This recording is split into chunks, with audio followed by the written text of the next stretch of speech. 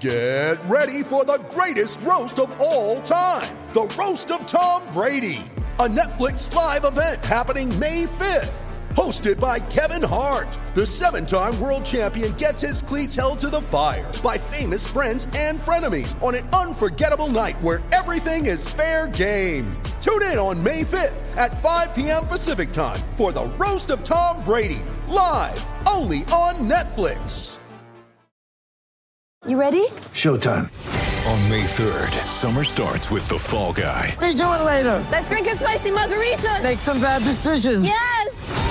Audiences are falling in love with the most entertaining film of the year. Fall Guy. Fall Guy? Fall guy. That's what the poster said. See Ryan Gosling and Emily Blunt in the movie critics say exists to make you happy. Trying to make it out? Nope. Because I don't either. It's not what I'm into right now. What are you into? Talking. Yeah. The Fall Guy. Only in theaters May 3rd. Rated PG-13.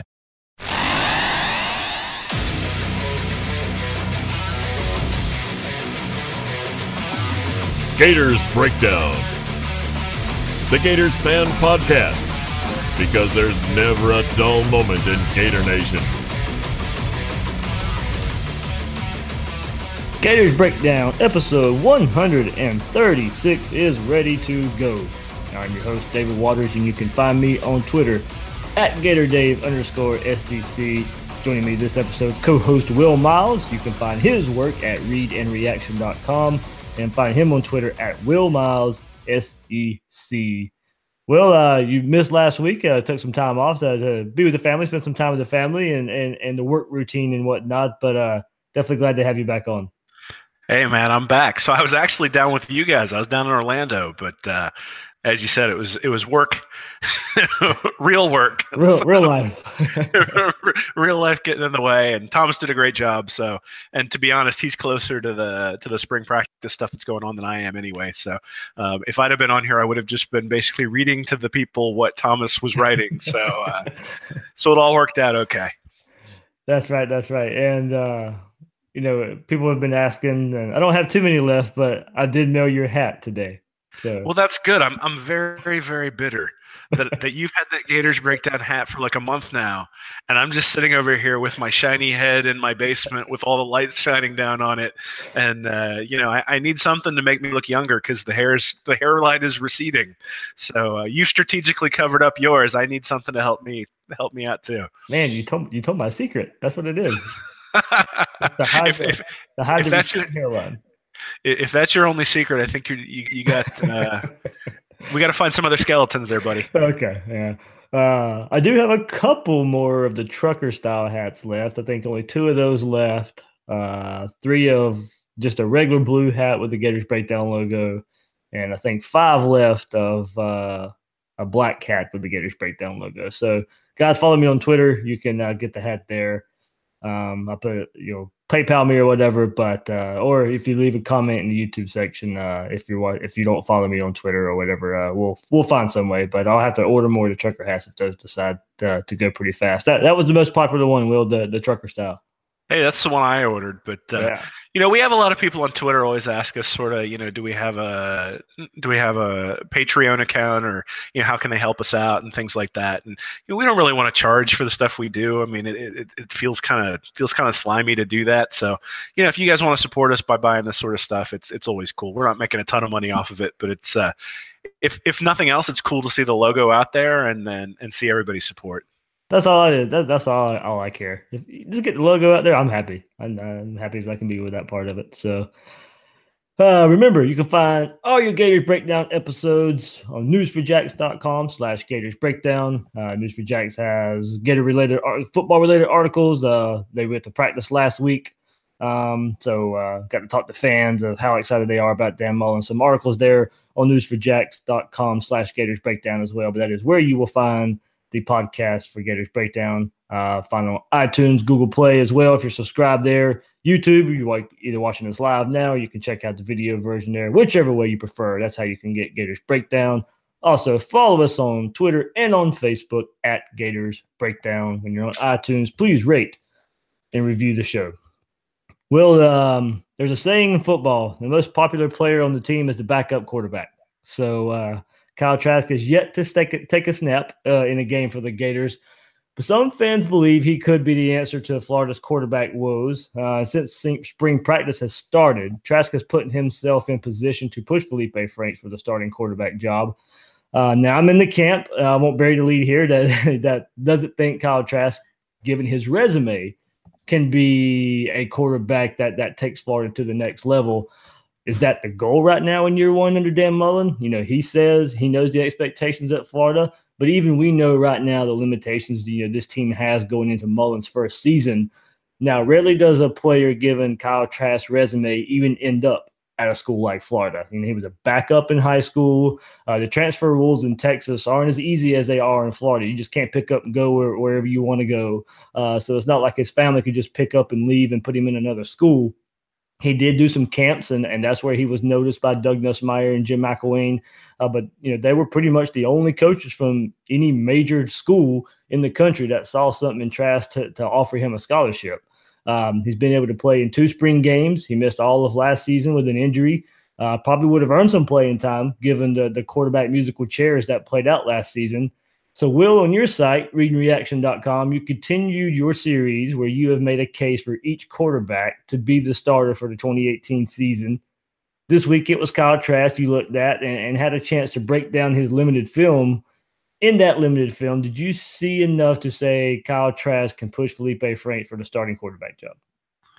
Well, limited is right. It was slim pickings out there to find stuff both from high school and from college. I mean, you've got the 2 spring games that he played here at Florida, and then you've got games where he came in. The 2 I looked at were games where Manville played Dawson. He came in, it was 42-25, and he came in against Drake Jesuit, and his team was up 55-14. So the reality is Trask hasn't played a meaningful snap where his team was even close that I can find in at least 6 years, like not since middle school. So when you talk about resume, there's certainly some things that are lacking in the resume, but his arm strength's really good. He does a lot of the same things that Felipe Franks did from the standpoint of sort of pre-snap reads and messing up a few things there. But he does come from a read option offense in high school. So all the ball handling and the sorts of things that you have to do in a Mullen offense, I think is, he's got an advantage on somebody like Franks, who's from a pro style offense, hasn't done a lot of read option plays, was never asked last year to pull the ball out of the running back's belly. Trask on the film from high school runs that very play and runs it in short yardage situations. There's one play in particular I highlighted on 3rd and 1 where he gets the first down and he got hit before he got the first down. He just sort of put down his head and fell and was able to get the first down. It was Tebow-esque in that respect. Just in that it was a short yardage play, and he's a big enough guy. He's like 6'5", 240.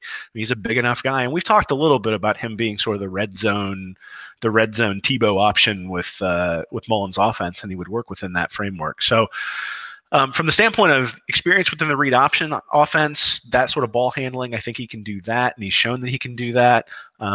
He did show an ability to get to his second and his third receiver in the high school and the college tape. There were plays in the spring game where the guy on the outside wasn't open. He immediately went to the running back and dumped it off. The things you saw him struggle with were pre-snap reads and reads after the snap. Franks seems to do a better job on the pre-snap reads, but once the safeties move or the coverage changes after the snap, they both struggle. One thing I think is interesting, and when I looked at Franks, I looked at his high school tape, and then I looked at his college tape, and I didn't see a whole lot of growth. And I was like, oh, that must be on the player. I didn't see a whole lot of growth. But then I looked at Trask in high school, and I looked at Trask in the spring game, and I didn't see a whole lot of growth. And so I think this should actually be comforting to Florida fans. From the standpoint of if none of the quarterbacks were growing, I think that's a reflection on the coach. And so, you mentioned Nussmeier picking up Trask when no one else was looking at him. Well, Nussmeier was the coach, doesn't have a very good track record, especially not over the last 4 or 5 years. And Mullen certainly has a better one. So, I mean, the take home from the story was, hey, here's the tape that you can find. He does some things well. He does some things that are not great. it's not any worse or any better than Frank's that I can see. There's nothing that jumps out on the tape that says this guy can't be the starter. There's nothing that jumps out on the tape that says that he should definitively be the starter. And so, but you'd say the same thing about Franks. You'd say the same thing about Emory Jones. You even say the same thing about Tony, considering that they've got him at wide receiver and they aren't giving him any snaps. So, sure. Does he have an opportunity? I think so. I don't think the fact that they're giving first team snaps to him and Franks, I think, is an indication that that's who they're going to at least start the fall camp with, unless somebody like Emory Jones makes a real step forward in the time between the two sets of practices. Yeah, and I also kind of look at it. If we're looking at it as Gator fans and hoping we can find a quarterback, and whether it be Franks or Trask, okay, but.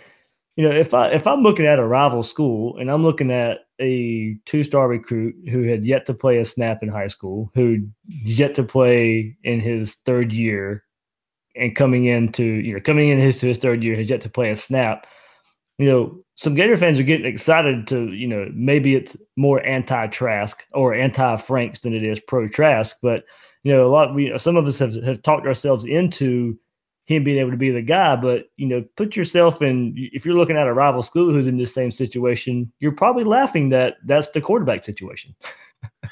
In some capacity, I mean, I think So Trask was behind Eric King at Manvel High School, who was like a 390th, I think, ranked nationally, but it's turned out to be a very good quarterback at Houston, and he's a dual threat, so he fits what Manvel wanted to do.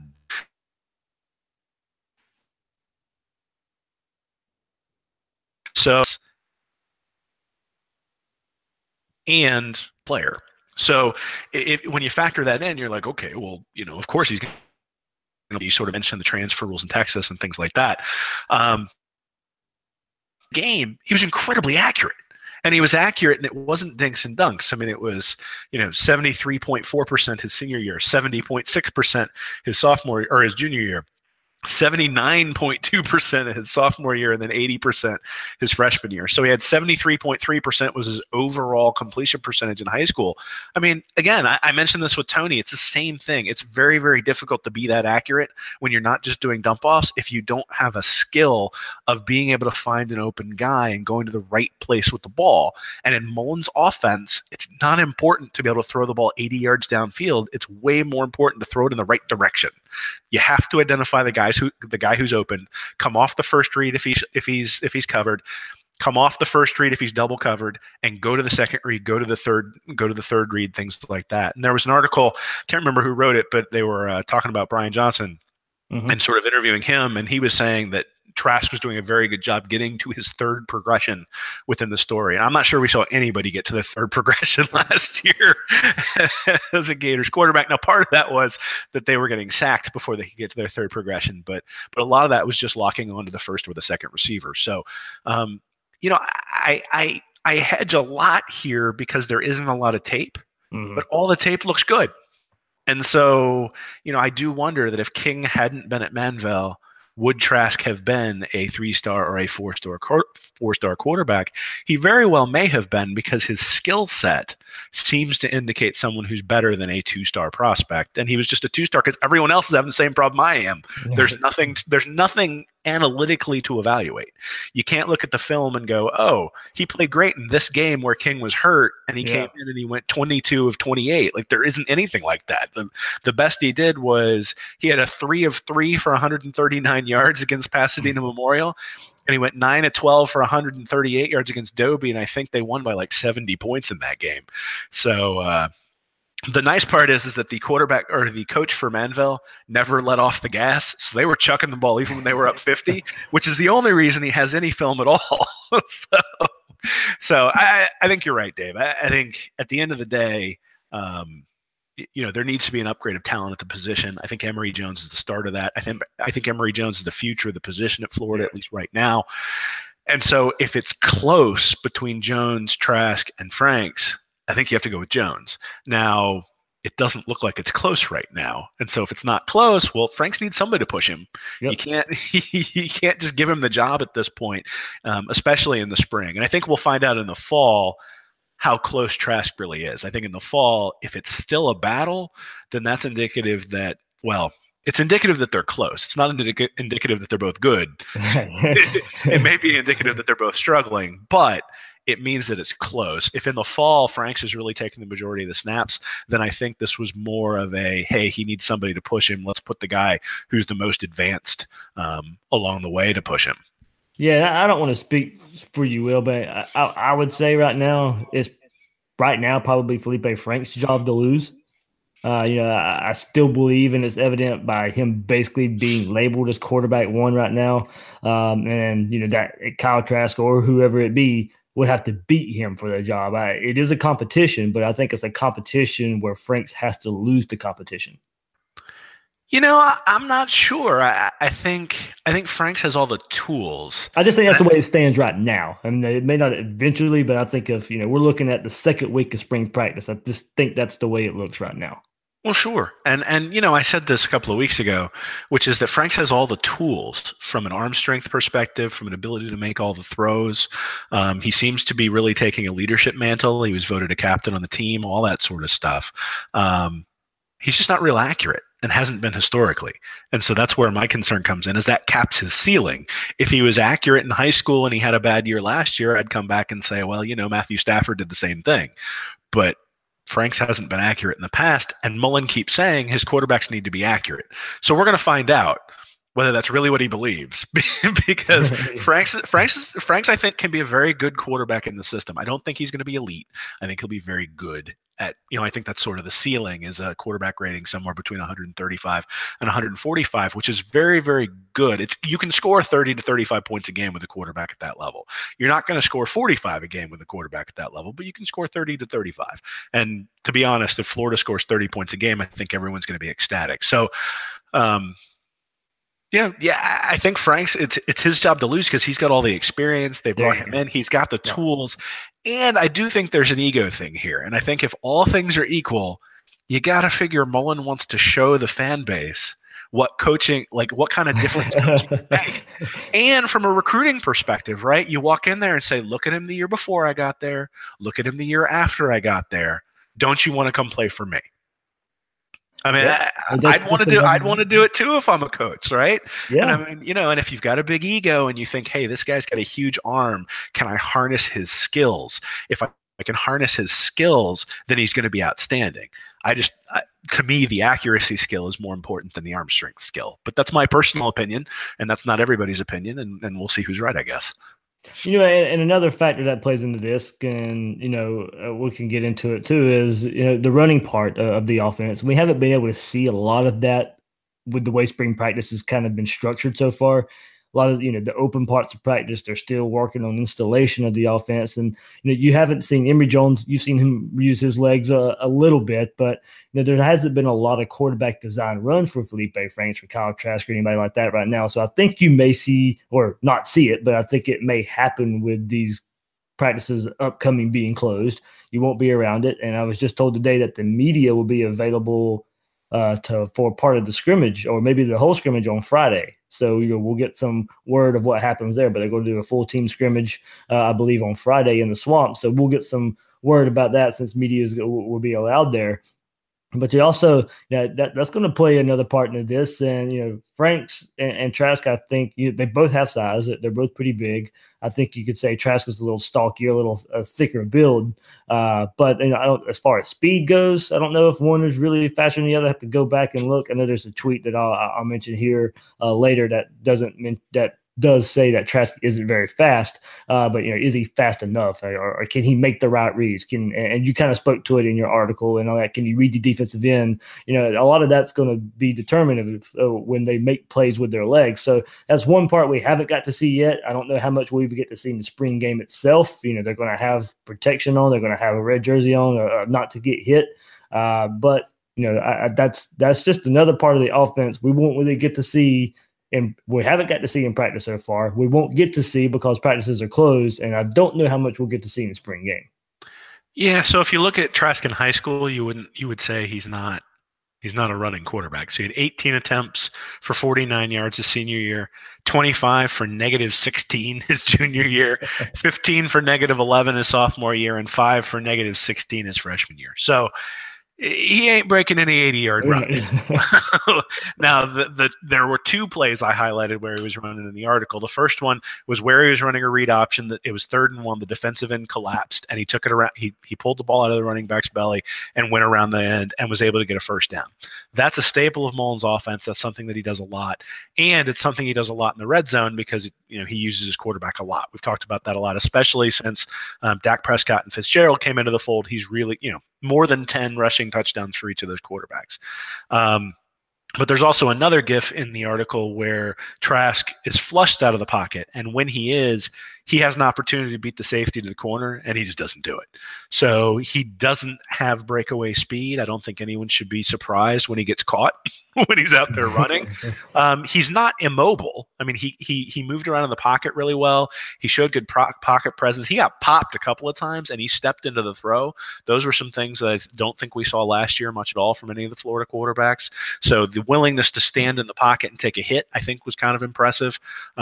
But I think anybody thinking he's going to be Nick Fitzgerald, that's not what he is. Yeah. He is 3rd and 2. You have to respect the fact that he might pull the ball in a read option scenario, whereas last year nobody respected that the Florida quarterback would pull the ball in a read option scenario. And I think that's going to happen with any Mullen quarterback. I mean, I think even though you and I screened for it, Will, even though you and I screened. Well, Bill was going nuts. I mean, he's the one who was really screaming for it. But we all saw it on the back end. We saw the guy open. Now, one of the reasons the back end was open was they never did it. Yeah. So if you never do it, no one has to prepare. But I would say even if Mullen had Dan Marino back there, he would make him on 3rd and 1, make him respect that play. I mean, there's just Dan Marino after the Achilles accident, Achilles tear, where he was hobbling around back there. I mean, Mullen would still make his quarterback do that. And so I think you're going to see that with anybody. I think the experience in the ball handling is real. Like, that does make a difference. Those turnovers kill you. And so, if Franks can't pick that up, or if he struggles with that sort of stuff, I mean, I can see a conservative path being put the guy back there who does the ball handling correctly, gets the ball in the right place. Is he spectacular? Maybe not, especially through the air. But can he manage the game, get you down the field, and exploit things in the red zone? I think he can. I think the reality that we're seeing here is that there's nobody at quarterback who is just popping out as special. Mm-hmm. And so we're going to have to make do this year with a quarterback who has limitations. And whether those limitations are experience with Emory Jones, or whether those limitations are accuracy with Felipe Franks, or whether they're limitations of experience and ability, we don't know with Trask. The only one I would say doesn't have those limitations, they've got playing wide receiver. So it is what it is. I think we're going to have to understand there are going to be limitations at quarterback, regardless of who's out there, and that's just the way it is. And it's only 2 weeks into spring practice too, so hopefully there's a spark that can that can be lit, and these guys get it going. I don't think we think, and you said it, we don't think there's anybody who could be elite in this offense, but maybe get the job done and hand over the torch to Emory Jones when he's ready to go. Quarterback Brian Johnson on Monday talked to reporters about Franks and Trask. When discussing Franks, quote, he had a great winter conditioning and put himself in the position to where he could come out and handle the install and stay ahead of the install and come out here and have a seamless transition on the practice field. I think it was either practice 2 or 3. He made a throw, and I remember I looked over at head coach Dan Mullen. We just kind of both looked at each other, shook our heads. It was a pretty impressive throw. And look, that's what you're going to get with Felipe Franks. We saw it against Tennessee last year. You saw the bomb to Tyree Cleveland. I don't think the big play down the field is not going to be Felipe Franks' weakness. It's going to be, can you convert 3rd and 6? Can you convert 3rd and 8 when you have to? Can you make a pass when you really need to that keeps the chains moving? It's not the big play. It's the keep drives alive play that eats Felipe Franks alive.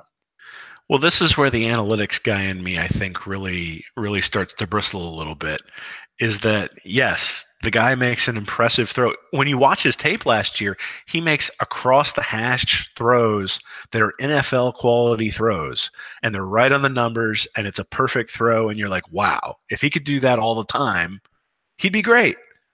And so therein lies the issue. Can he do it all the time? Because if he can't do it all the time, it doesn't matter if you can do it once. Right. And so that really is the core of analytics. I mean, the core of analytics is saying what's the most probable outcome based on what I know about what's already happened. And based on what we know about what's already happened, is he's not likely to be consistent to do those sorts of things. But it's also why I think he's going to win the job, because these guys may chart the throws, they may do all that sort of stuff, but they also look at him and go, wow, if we can get him to do that consistently, we're going to really have something. And the question is that inherent or is it teachable? And I think most coaches believe it's teachable, and a lot of guys like me think it's not. I wrote an article for SEC Country last year before the season even started talking about this, that the 12-yard out is the thing we need to be looking for. Like, who's the guy who can move the chains?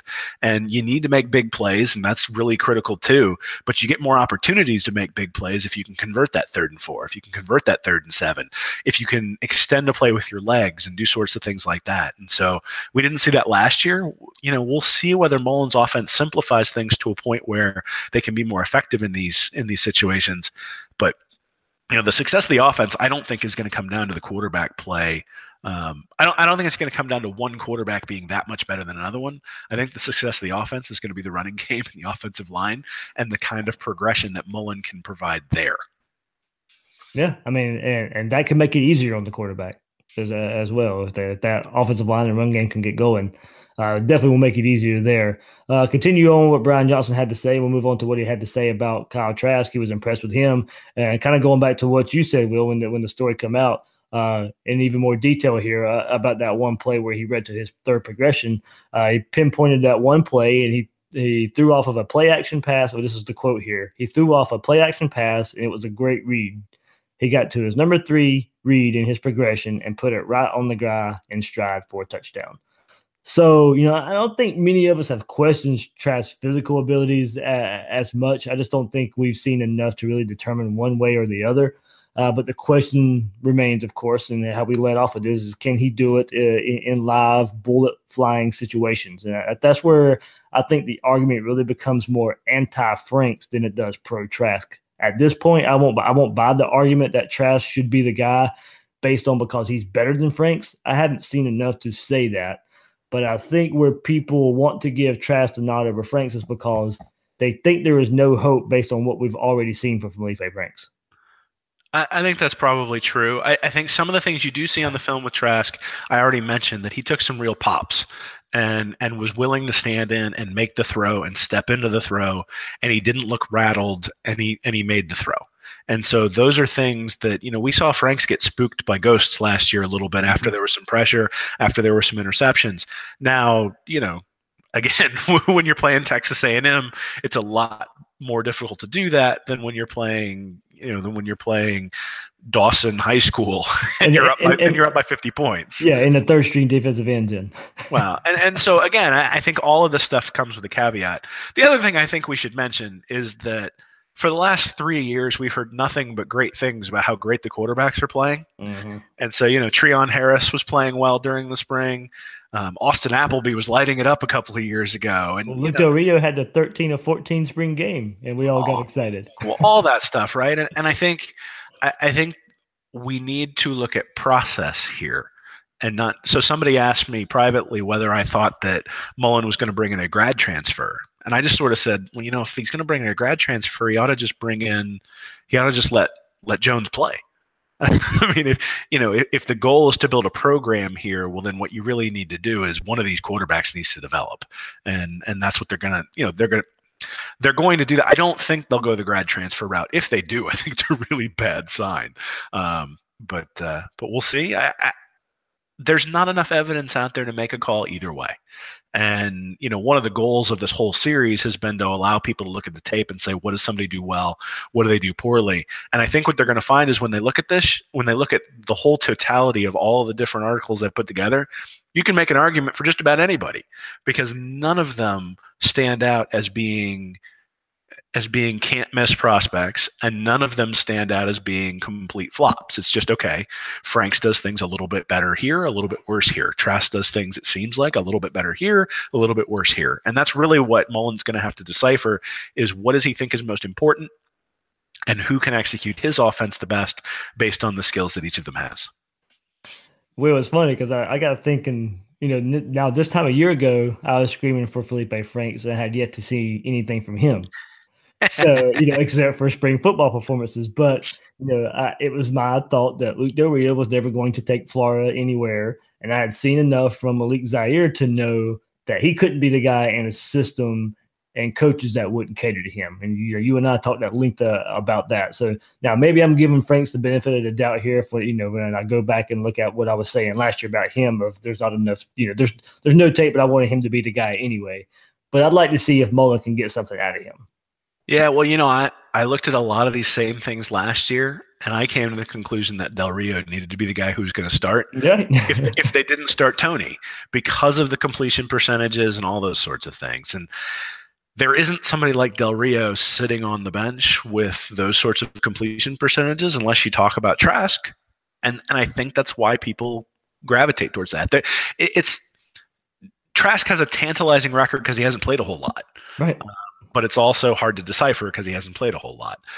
Frank's played quite a bit in high school, played a lot last year, obviously. And so we've got this track record that really sort of matches what we would expect. Now, I will caution people, I think Franks will be better this year, just based on a lot of different things. I mean, last year he lost Antonio Callaway for the entire season. He lost Jordan Scarlett for the entire season. So Tyree Cleveland was hardly healthy. When I was going there. So Tyree Cleveland got injured after the Missouri game. And then Kadarius Toney got injured along the way. Malik Davis got injured along the way. So all the weapons got injured by the time we got to Georgia and Missouri. And so it shouldn't be a surprise that the performance of Franks went down at that point. He was carrying an offense that just didn't have the same firepower that it did earlier in the year. Now, the coaches certainly could have helped with a lot of adjustments that they didn't make, and those were some of the things that we were screaming about. At the same time, I think it's a legitimate thing to say, hey, when you're missing your two best wide receivers and your best running back and the best running back you found throughout the year, you're going to struggle offensively, and I think we saw that. And then the other thing we saw is that when a mistake was made, he would sort of go into a shell, and I do think that's coaching. I think, either he was afraid to make a mistake because they were going to yank him, which I think is legitimate because they did, or, that's just something that happens to him. And so we'll see what happens this year if he starts, whether that happens. The nice part about Trask is, like I said, he took it in the chops a few times and got back up and made the throw and stepped into it. I think from a personality standpoint, he'll be able to take those hits and is going to be able to let it fly. Certainly anybody who has the anybody who has the personality where they'd stick out 4 years behind somebody and not ever actually play in high school, part of me wants to say, well, why didn't you go play someplace else? I mean, you could have figured out a way to go play someplace else. But part of me also sort of admires it, that you're sitting there saying, hey, I'm going to try to beat this guy out every year. And if I can't beat him out, well, hey, I'll tip my hat to him and I'll be a good backup and I'll be a good teammate. And, Trask is going to get a shot at some point this year because the offensive line may improve dramatically, but someone is still going to get a helmet in the back. And so, and at some point, I think Trask is going to have to come into a game, and you're going to need him to be at least a capable backup, and I think he can do that.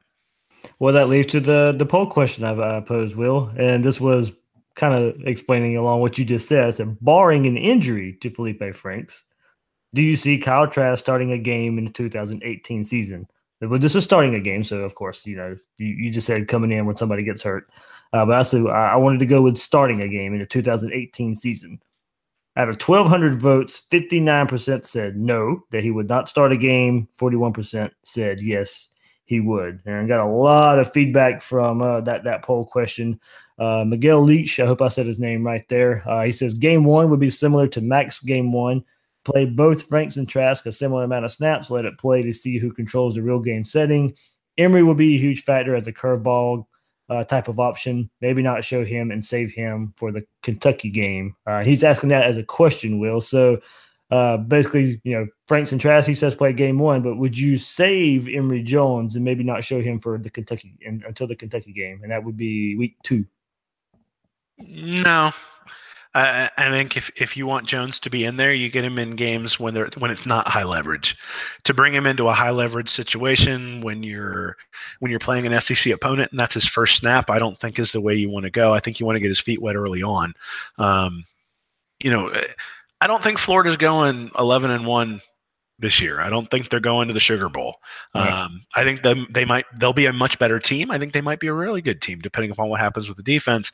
I don't think they're going to the Sugar Bowl. So I don't know that you necessarily need to save something for a game. Now, maybe you save a couple of formations and things like that for a rivalry game. But I think if you've got a young guy, a true freshman that you're going to get on the field, you got to get him on the field against Charleston Southern. I don't think you put him on the field for the first time against Kentucky. A quarterback dive is a quarterback dive. So in some capacity, but if your hands are shaking, the stadium's loud. No, I meant for like somebody preparing for it. Yeah. In opposition. Well, I mean, I don't think they should run a double reverse right. where Tony throws the ball across his body 50 yards downfield against Charleston Southern.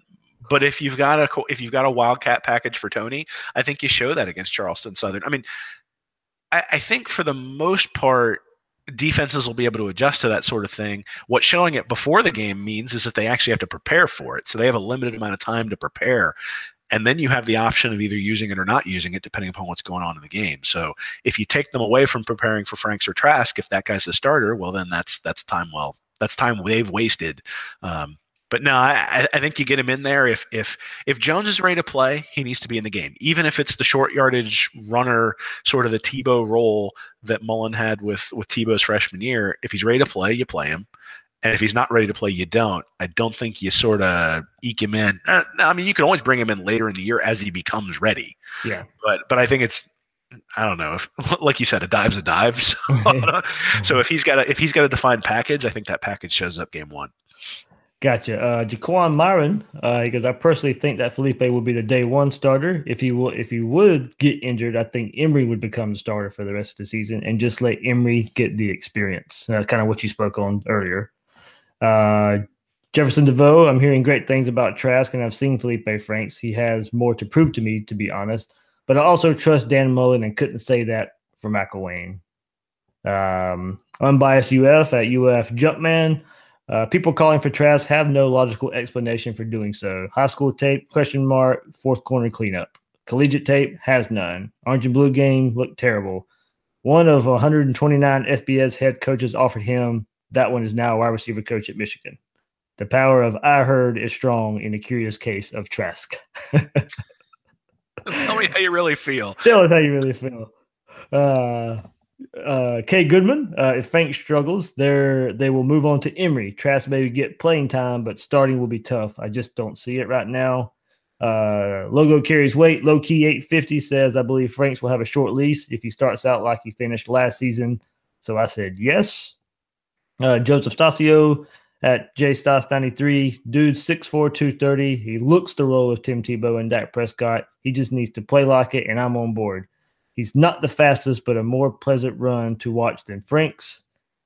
Dustin Woolbright says, I don't see it happening. He ran a spread in high school and set the bench, so I'm not sure why people feel he will win out now. However, Mullen took Nick Fitzgerald, who only other offer was a quarterback was Middle Tennessee, and had him a viable SEC starting quarterback, so I could be wrong.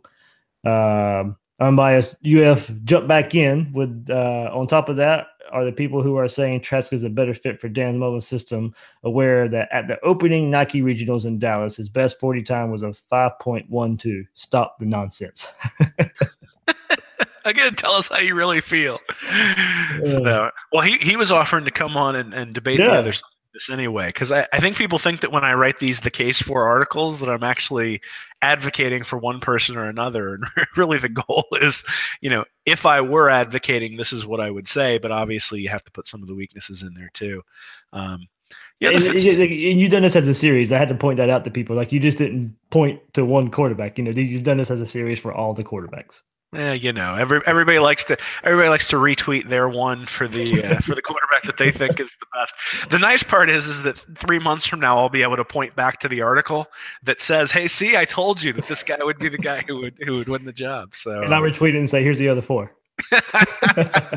Well, I'm glad you won't let me get away with it, but I think the 40 time is irrelevant for what he's going to be asked to do within Mullen's offense. I think the 3rd and 1 is where you can expect that read option. I don't think you're going to be having him do it on 3rd and 8. Thank God. And if he's in there, he's going to be chucking it on 3rd and 8, so the 40 time doesn't matter. And if it's 3rd and 1, he doesn't need speed to turn it into anything. He needs 240 pounds to be able to take on the linebacker and get the first down. So, but I think Franks is sort of in the same boat, right? I mean, he's big enough. It's distributed a little bit differently, but he's big enough that if he can read the defensive end as quickly as he needs to, then he'll be able to execute the same play. A few more here since I've got a lot of feedback from this. Robert Gwynn, at Robert Gwynn 117. I voted yes, but I don't know how much command/leadership Trask will have. I said yes because I think he will throw about the same as Franks, but his legs will give him the edge. Maverick at LMII 23. I'm just happy that Trask gets a fair shake with a clean slate. No coaching politics involved.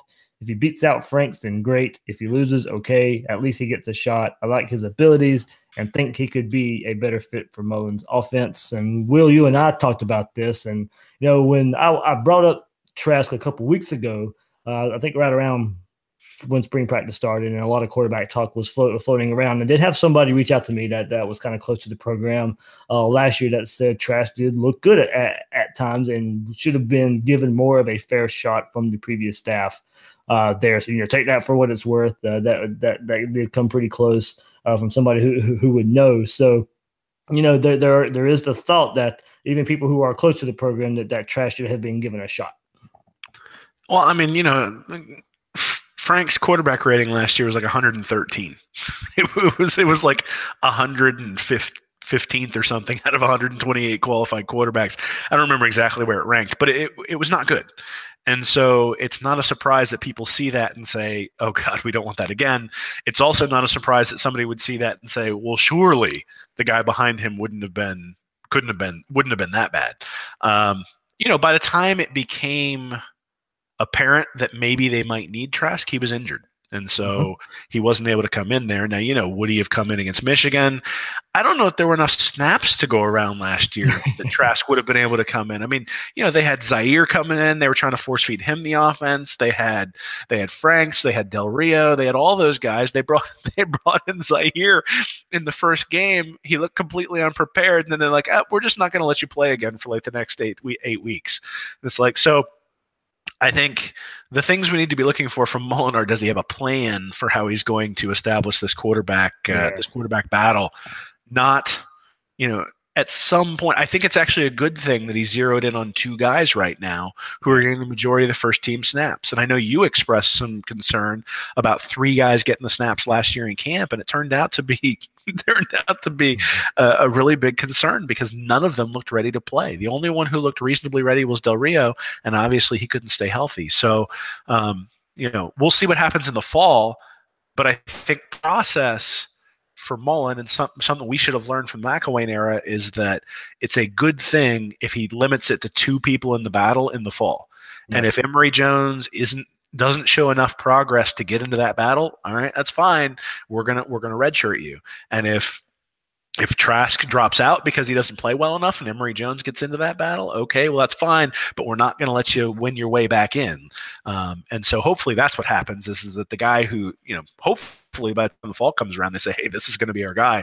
We're going to give him all the first team snaps. We're going to make it clear he's our guy, and we're going to prepare the backup to be the backup. Because if Florida history says anything, it's that we're going to need a backup quarterback this year. Not necessarily because of performance. I mean, most of the quarterback changes over the past 8 years have been because of injury. So that's why I worded the poll question that way, because I agree. If we're going by history, then absolutely, more than likely, even if Franks does start, Trask will probably get some playing time because of injury. And that is the one thing I do believe from spring practice, is everybody seems to be saying that the offensive line is overmatched with the defensive line. And that is something I believe, because that's what we saw last year. Yeah. So, if the offensive line still struggles, it's going to be hard no matter who the quarterback is. If they can't get a running game established and they can't be physical up front, we're going to be disappointed by the quarterback's performance regardless. And I'm not sure it'll be his fault. I think that's also something we need to say, to be fair to Franks, is last year was a system failure.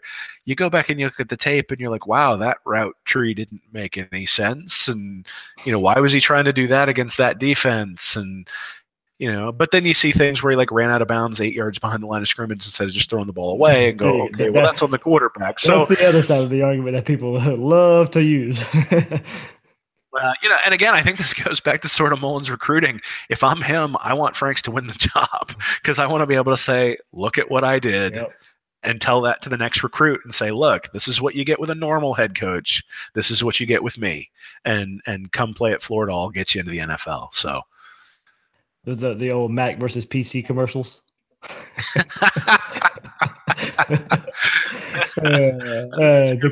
The continued Mavericks thought there, because I just don't buy that. It kind of go into your thought here. I just don't buy that Frank struggled because of the coaches. He never even had a half of football where he did a lot of good things. He struggled continually.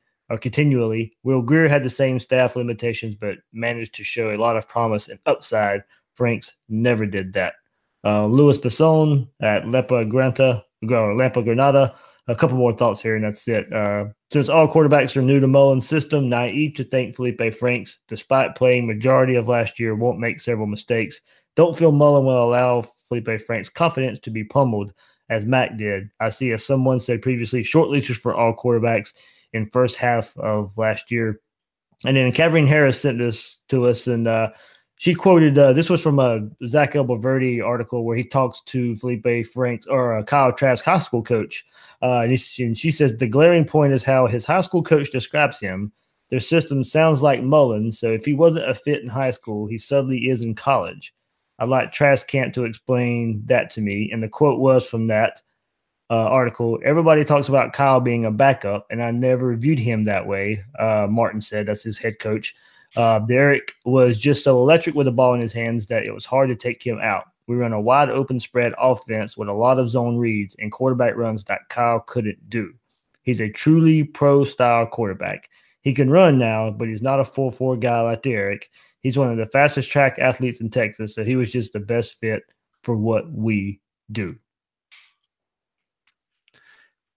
Yeah, I think that's what we're saying. He's not going to be Emory Jones out there. He's not even going to be Will Grier. And I do think it's worth going back to that and saying, okay, Will Grier didn't look overmatched. Well, Will Grier was a damn good quarterback coming out of high school. I mean, his senior year, he threw 446 passes and had a 70.4% completion percentage. He completed over 70% of his passes in 1,264 attempts in high school. And he ran for 1,251 yards his senior year in high school. So, I think we could see that Grier was a very, very good player. And I think at West Virginia, we're seeing he's a very, very good player. And he might still be the quarterback at Florida. McElwain might be much more in our good graces had Grier stayed here. But he didn't. And the problem with the McElwain regime is that they didn't have anybody else on the recruiting ledger coming in after Grier. So Grier leaves because of the suspension. Treon Harris isn't a very good fit for what Nussmeier wants to do. They've got Appleby as a grad transfer. Zaire is a grad transfer. I think we talked about Zaire being a bad fit for what they wanted to do anyway, so it was kind of unclear why they were bringing him in. They bring in Franks, who's not a high accuracy quarterback, certainly very, very good physical tools, but not high accuracy, and he struggles. Again, I think we need to go back to process and just say that the reason Grier looked the best is he's the best quarterback. And so the question becomes, did he really look that great? Because if you look at his stats at Florida, they were okay, but the defense was really carrying that team. And you wonder if they had been running an offense more like West Virginia's at the time, would it have been lighting it up even more? So, I am not low on Trask. I'm not high on him. I'm just sort of lukewarm. And but I think there are some signs he might be able to be successful. I think Franks really sort of put in the season last year that we probably should have expected. I think he'll be a little bit better this year if he starts, but I don't think he's going to be. I don't think he's going to be a Heisman Trophy candidate. I don't think he's going to be all SEC. I don't think that's his ceiling, and so we just have to understand that going in. And I will say one thing: there have been a lot of people on Twitter, especially, who've talked about the mental aptitude to do things. And some of the limitations that Franks may have. I don't necessarily see that. I don't think that you can make broad generalizations about his ability to process defenses and different things like that, especially within the offense that Florida was running last year. I think so. I don't think they prepared him very well. I don't think the offense was designed for him. I think they sort of stuck him in Del Rio's offense and said, go. And so that can affect everything. You know, it could, while you may be good at one point, when it could be a chain reaction. You know, if you're not a fit, you know, even the things you do well can start going bad. Yeah, and I will say I was pleasantly surprised by his ability to go to the right place with the ball when the pre-snap read told him to go that direction. The places he struggled was when the defense changed after the snap, or when he had made a mistake and you could sort of see him get a little bit. He started to be late with the ball because he was questioning whether he was doing the right thing or not. And I don't think that's a ability to grasp the offense. I think that's a confidence thing. And if there's one thing that Mullen has showed us over the last 6 months, it's that his players aren't going to lack confidence. He might yank them out of there, but he's going to make sure that they know, you know, they're going full tilt if they're in there, because if they're not, somebody else is going to be in there. So I think there's going to be a very different attitude behind center this year, and I think that may really bode well for Franks. Again, I don't think he's going to be all SEC, but I don't know that he needs to be all SEC for the offense to not look putrid. And I mean, last year it was just so frustrating. The last 3 years it's been so frustrating, and just a little bit of a break for the defense might really make a difference. And going to a position that could help these quarterbacks, Will. A lot of wide receiver talk as well, you know, especially Billy Gonzalez's coaching. Footwork's been a big deal here if you watch practice, and especially footwork early in routes, finding out ways to beat your man early, beat some press coverage early. It really looked lacking. We talked a couple weeks ago about how these wide receivers have been highly touted, but never really have lived up to the expectation. And we saw in the way that lazy running routes and stuff. I don't think that's going to be a big problem from what we see so far in the Gonzalez, you know, from what we've seen can glean in spring practice, and if what we hear is to be believed. But, you know, Thomas Goldkamp was our guest last week, and out on Monday, he tweeted that Van Jefferson, and this is the quote from Thomas, clear standout at the position. I've been saying I think he might be the best player on the field on either side. You know, and Thomas said last week on the podcast that he hasn't seen a wide receiver take over like this since Antonio Callaway was on the field. So, you know, if Van Jefferson can be anything like Florida was getting out of Antonio Callaway and being able to be a home run threat, be able to score when you're anywhere on the field, then that could go a long way in helping whoever the quarterback is. Oh, wow. It'd be nice to have a Callaway back there. So. But, you know, you look at Callaway's freshman season, which I think we all remember as explosive. He had 35. So he averaged 19 yards a reception. And if you look at Van Jefferson, his freshman year, he had 49 catches for 543 yards. So he only averaged 11.1 yards per reception. And last year he averaged 10.9. So the comparisons from the standpoint of he's getting open, he's running right routes, those sorts of things may be apt. From an explosion standpoint, it's not close. Yeah. I think anybody expecting Antonio Callaway from Van Jefferson is probably expecting too much. However, with that said, if you look at somebody like Brandon Powell, over the last 2 years, he's had 45 and 42 catches. He averaged 8.6 yards per catch in 2016 and then 9.7 in 2017. It was certainly the focal point of the offense last year, especially after some of the guys went down. And Jefferson's better than that. Yeah, I think that's your base. Yeah, I mean, I really think you're looking at somebody who's probably a bigger and more athletic version of Brandon Powell. And so a lot of those 3rd and 6s that we were talking about to keep the drives going are things where Jefferson might be a place that they go. But, you know, from a footwork perspective, if Tyree Cleveland can harness the talent that he's got, he could really take a big step forward. I mean, he averaged healthy, by the way. Well, that too. But, you know, he averaged 21 yards per catch his freshman year. He averaged 19 last year. Certainly, we all remember the catches against LSU 2 years ago and the catch against Tennessee last year. But, you know, he is the deep threat, and there was no deep threat once he went out last year. You look at somebody like Josh Hammond. He averaged 12.6 yards per catch, 14 catches his freshman year, 13.7 last year. So when he was open and the quarterback got it to him, it was a pretty decent throw down the field, certainly much further than Powell, though Powell was running a lot of bubble screens and different things like that. So certainly I think Jefferson is going to be, especially assuming that he's able to play, and I think we all expect him to be able to play. Assuming he can play, Jefferson's going to be a big part of the offense. The one thing I would say is if you look at Powell, his freshman season, he caught 15 passes. Sophomore season caught 29. If you look at Jefferson, 49 his freshman season, 42 his sophomore season. Powell jumped up to 45 his junior season. So if Jefferson shows that same sort of maturity and same sort of jump between his sophomore and junior year, you could see a guy who catches 65, 70 balls, which is really significant. And hey, if he has that kind of improvement, then we're all going to be very pleased. But again, I don't think we're looking at a guy who's going to take a bubble screen and take it 80 yards. I think we're looking at a guy who's going to help on, 3rd and 8. You'll be able to convert the first down. Yeah, of course, one guy we haven't got to see in spring, of course, is when Jacob Copeland gets on the field in late summer for fall camp there. So another name. Trayvon Grimes, has apparently been coming on lately as well in spring. Nobody knows if he'll be available or not. So your wide receiver core can look like it's looking right now in spring if those guys get eligible, but that we just do not know yet.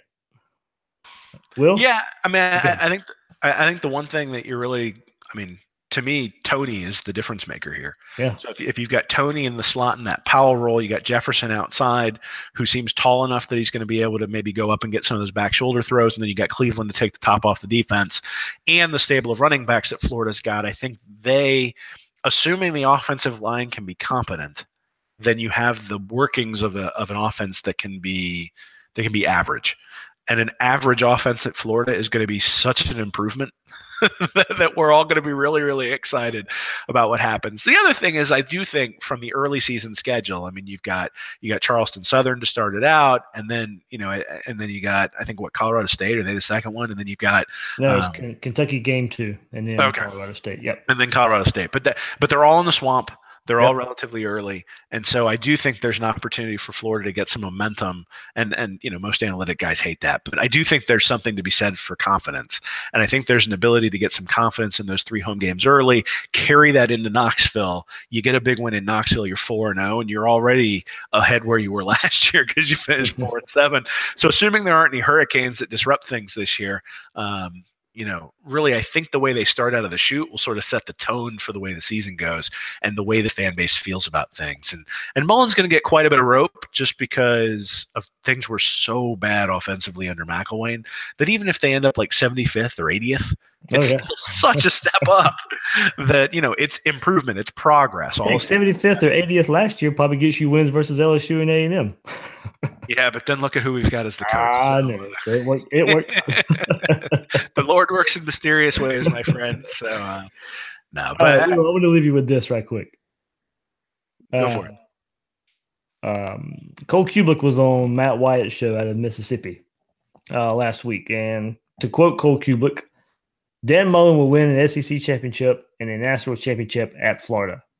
That's going to happen.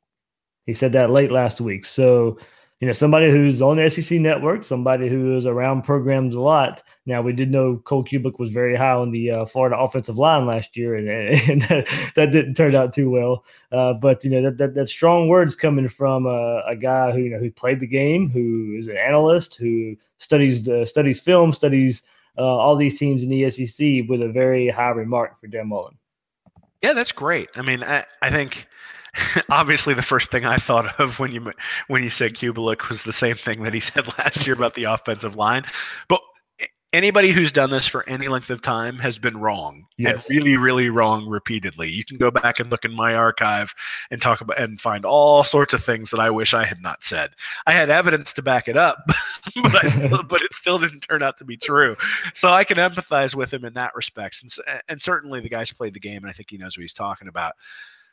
I would say that the initial recruiting class indicates that Mullen is more on, we've talked about this a lot, but he's more from his talent standpoint, he's less McElwain and more the other guys. What happens on the field will determine whether he's more Meyer or more Muschamp. And then what happens in the recruiting next year is going to really determine how good Florida can be. Now, one of the things he's going to run into is Kirby Smart. And so Kirby Smart is bringing in an unbelievable amount of talent. And I still have some questions about his coaching ability, though I do think it was impressive last year the way he was able to sort of navigate the Jacob Eason, Jake Fromm, that it didn't divide the team. They didn't have any problems. It was very clear early on it was going to be Fromm's team. He dealt with that, I think, very, very well. So we'll see. I mean, an SEC championship and a national championship means you're going to have to beat Georgia. Yep. And next year might be an opportunity because they've lost a lot of seniors. And if they can pull that off, I think that sets you up for a pretty monster recruiting class going forward in 2019, just because everybody starts to see the momentum. If you get beat by 40 by Georgia again, then you start to lose that momentum and it becomes an issue. So I'm not ready to proclaim anybody a national championship level coach. I think what I will say is the historical record says that Mullen gets his players to play at the level of talent that they are. So at Mississippi State, he was getting a recruiting ranking average of around 25, and the ESPN FPI, the Football Power Index numbers were around 25 as well. And so I think if he starts bringing in recruiting classes that are top 3 at Florida, we're going to have a top 3 program, and that's the way it's going to be. But obviously, he's got to get those recruiting classes to be top 3. I think we've seen a lot of that recently with some of the guys who've been on campus. I mean, he's had top 10 national players, and many of them on campus, paying their own way to come to campus for these spring practices, and they've come away impressed. If he can get some of those guys to come, then I think Kubelik's prediction comes true. If he can't get those guys to come in the 2019 and 2020 classes, then he's going to struggle because Kirby's got a lot of talent. Yep. That's going to be fun. But that was I called that last week, so I wanted to make sure I get, since you were on here last week, get your thoughts there. Anything coming up on Read and Reaction this week? I know you released your Kyle Trask look. That was on Sunday, so you probably be either later in the week or on the weekend. Yeah, so there's going to be a Jake Allen article coming up this week. Again, I want to go through the entire quarterback depth chart and give people an idea of what's going on. And then also I'm thinking about writing something. I've mentioned this in the past, but I've really been, while I was on the road, I had an opportunity to read some of the scientific literature behind CTE and things like that. And I'm going to be writing something about that because, it's in the minds of everyone who watches football, the idea of the head contact, and the NFL just came out with rules today that they're having on that sort of stuff. And so, I do think that it's incumbent upon us to think about those sorts of things and have those discussions. And so hopefully there'll be something up there later in the week on that.